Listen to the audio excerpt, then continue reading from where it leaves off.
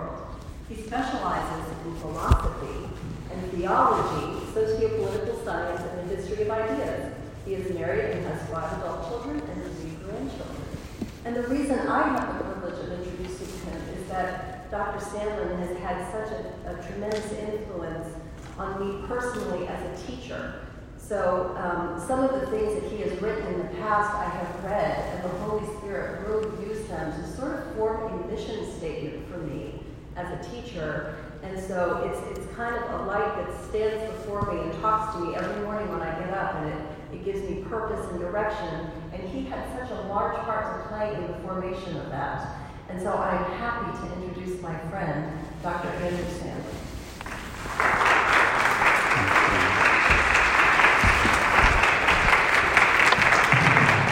Thank you, Mrs. Carter, dear friend.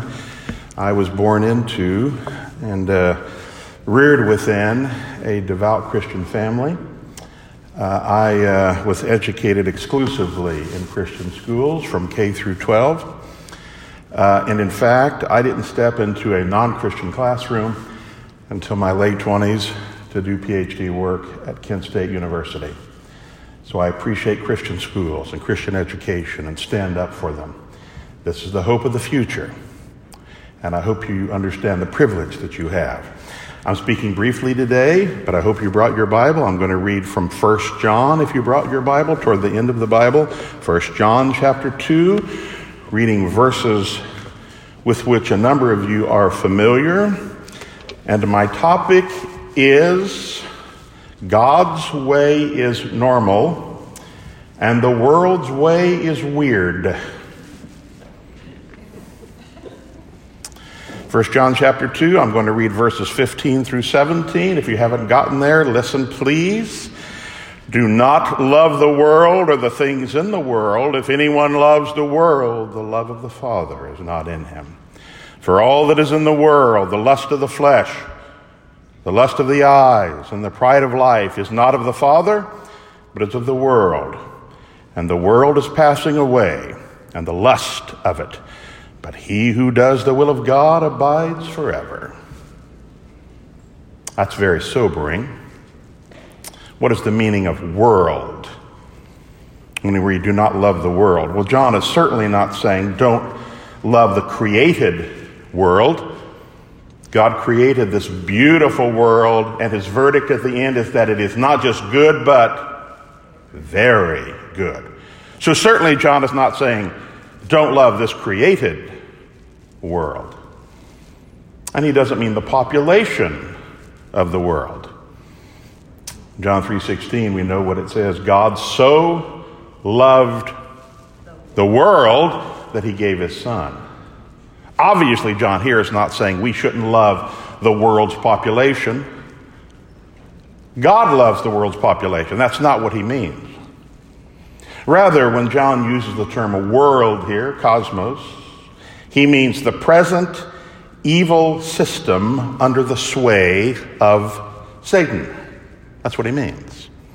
Jesus himself often used the term world in that way. He means, notice here, the lust of the flesh, our sinful desires, the lust of the eyes, we see something, we want it when it's illegitimate, the pride of life, that we get to decide for ourselves, we are autonomous, I will decide what is right and wrong, I will decide what is best for myself. That, John says, is the world. And notice he goes on to say that if we love that world, the love of the Father is not in us. In other words, we cannot be Christians if we love that world. That world is the world surrounding all of you, all of us, virtually everywhere.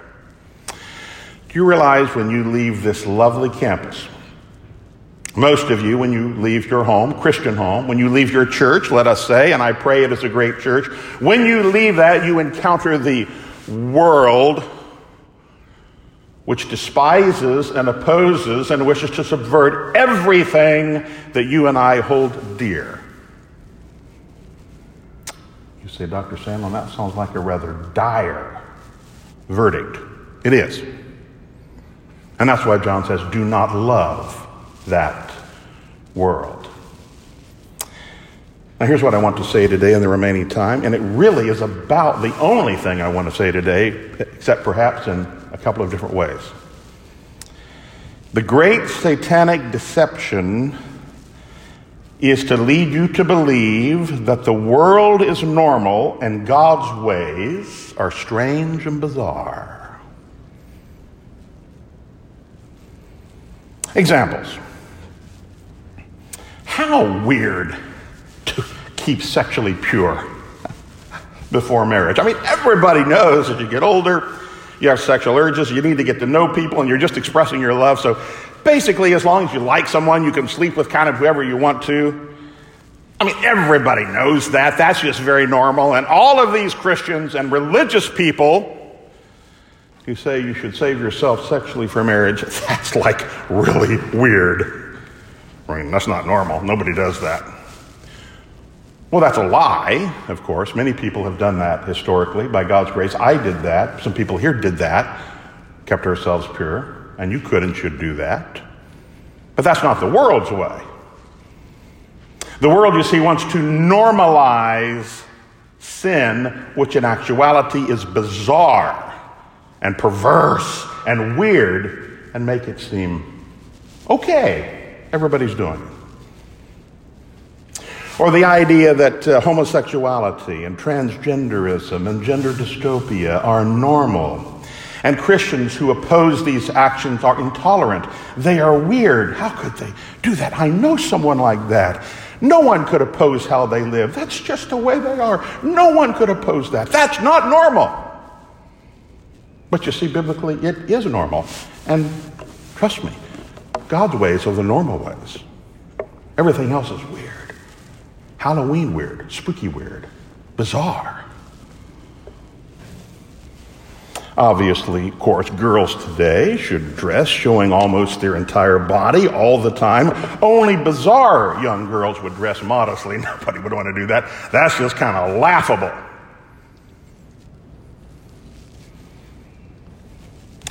Normal people consume digital content, nudity, and sex and homosexuality. Of course, everybody has a smartphone, and everybody's looking at that stuff. It's only the strange people that don't do that. Nobody's really authentic if they're not using profanity. Away from your parents, GD this, using the F word all the time. Of course, everybody does that. I mean, we wouldn't at church, of course, or around our parents, but it's just normal. I mean, see it on our digital devices all the time, and TikTok, all that stuff. That's just normal. That's the way normal people talk. Only bizarre people don't do that. It's normal to plan to be single for 40 years and sleep with everybody you want to, make lots of money for your career. But all these people that want to get married and have children and rear them in the faith, I'm not going to do that with my life. To be tied down like that? No, that's weird. All of that and related issues are satanic lies. God's ways are normal and Satan's ways are weird. Now, here's a final main assertion, and I'll close with this. God created the OS of his universe. Okay, what is the OS? Not all at once now. The operating system. Every computer, every phone has built into it an OS, an operating system. It's the system by which you run apps and programs. It's the system that allows other systems to work. And if you didn't have it, it wouldn't work. If a phone, for example, doesn't have an OS, you could pick it up and turn it on, and nothing would be there.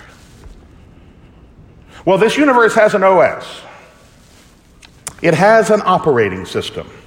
And that operating system is the law of God. And that's how it's designed to operate. Do you know that God created the universe's OS for our delight and for our good? Do you know that God created you to be full of joy and happy all the time? Why aren't you? You say, well, because of all these rules and restrictions. No, just the opposite. Sin. Sin causes us to be unhappy. It gives us a little immediate pleasure.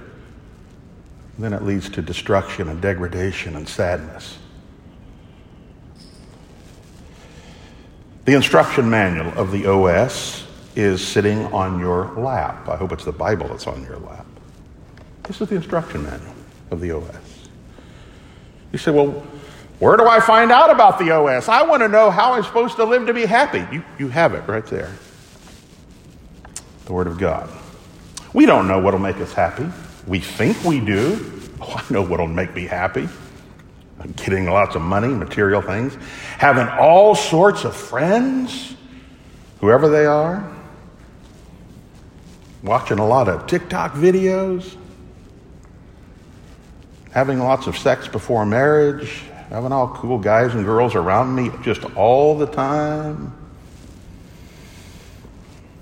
No, I'm sorry, God knows what makes us happy because He created the OS. And you know what's part of the OS? You. Me. We're part of the creation. He knows what will give us delight and joy and hope and live a fulfilled life. Do you know why? Because He created us. The Creator knows and we don't know. We don't know except as we know as the Creator reveals it to us. Finally, when you violate the OS, you end up breaking yourself. How many of you have ever used or heard about the word processing program called Microsoft Word? There are all sorts of them. How many of you know about that one? Okay. That's getting even old now. Back when I started many years ago, that was one of the main, perhaps the main word processing program. I do a lot of writing, so I use that. It's designed to write things. Letters, books, articles, things like that, which is what I do. Now, if I were an architect, and I said, I think I'm going to make this beautiful architectural scheme of a beautiful building, and I'm going to use Microsoft Word to do it, I would be nuts. You know why? Because Microsoft Word wasn't designed as an architectural program. It was designed as a word processing program. If you use the programs or the OS differently than the designer intended, things break. Would you like to know what happens when we move toward this bizarre weirdness of violating God's law? We live in a culture filled with divorce and abortion and broken families, drug addiction, alcohol addiction, and loneliness, and porn addiction. I'll stop there 1 minute. Pornography, young men, I guess some women too, I don't know, is pervasive today. I know those temptations. By God's grace, He has brought me up in a Christian family, spared me from that. Porn is designed, young men, to destroy your life. Don't start looking at it. And if you do, confess your sin, go to an older godly man and say, please hold me accountable on this. Pornography will destroy your mind, it'll destroy your body, it'll destroy your marriage, it will destroy. My friend, Satan is a destroyer. He's a destroyer.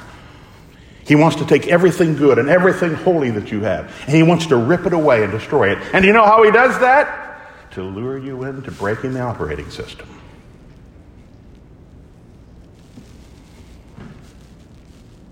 The good news is this. We live in a God-rigged universe. God has created the operating system so that you can't get away with breaking it. We have an entire group of intellectuals today, college professors, just ordinary people, who say, I can break all of these rules and I can get away with it. And God says, no, because I've created the system such that you will always lose. And if you're here today and think you can live a life consistently violating God's law, living as you want to, you think you can live your life that way and get away with it, God won't let you do that. Because God's rigged the system. He's rigged the system. So to all the people who want to sleep around and abuse their bodies, dress like pagans, fill their mind with filth, God says, you want to do things your own way? Go build your own universe.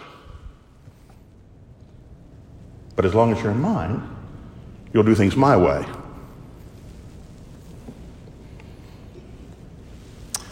I'd like us to close our eyes for a minute and bow our heads as we conclude, and I want to do something slightly unusual before I ask the headmaster to come. Some of you here today know that what I'm speaking is the truth and are convicted by it, and I would like to ask you to do something. If you know this is the truth, and you are willing, right now as I pray a short prayer of dedication in a moment, to take your stand for the truth and for Jesus Christ, and say, I will do things God's way by His grace, and when I fail, I'll confess my sin, but commit myself to doing it God's way, not the world's weird, destructive way, and stand for Him no matter what the cost. I will do that. In just a minute, I'm going to have you stand up. Nobody look around. You don't need to see anybody else. If you feel somebody beside you standing, that shouldn't impact you. Don't stand up just because you think you should. I have no respect if you do not stand, and if you stand up and essentially perjure yourself. But how many of you say, that is what I want? I want to stand for Jesus Christ, stand for His normal ways and not the world's weird ways. Please pray for me that I do that all my life. If you're willing to do that, I would like you, without anybody looking around, no one, stand where you are right now. Do not stand if you're not going to do this. You're essentially perjuring yourself before the Lord. Tell the truth. He knows what's in your heart. Father, you see all of those that are standing. I here too, despite my own sin and weakness and failures, I'm standing. Help us, Lord, to stand for your holy, normal ways and not follow Satan's and the world's weird, destructive, hateful ways.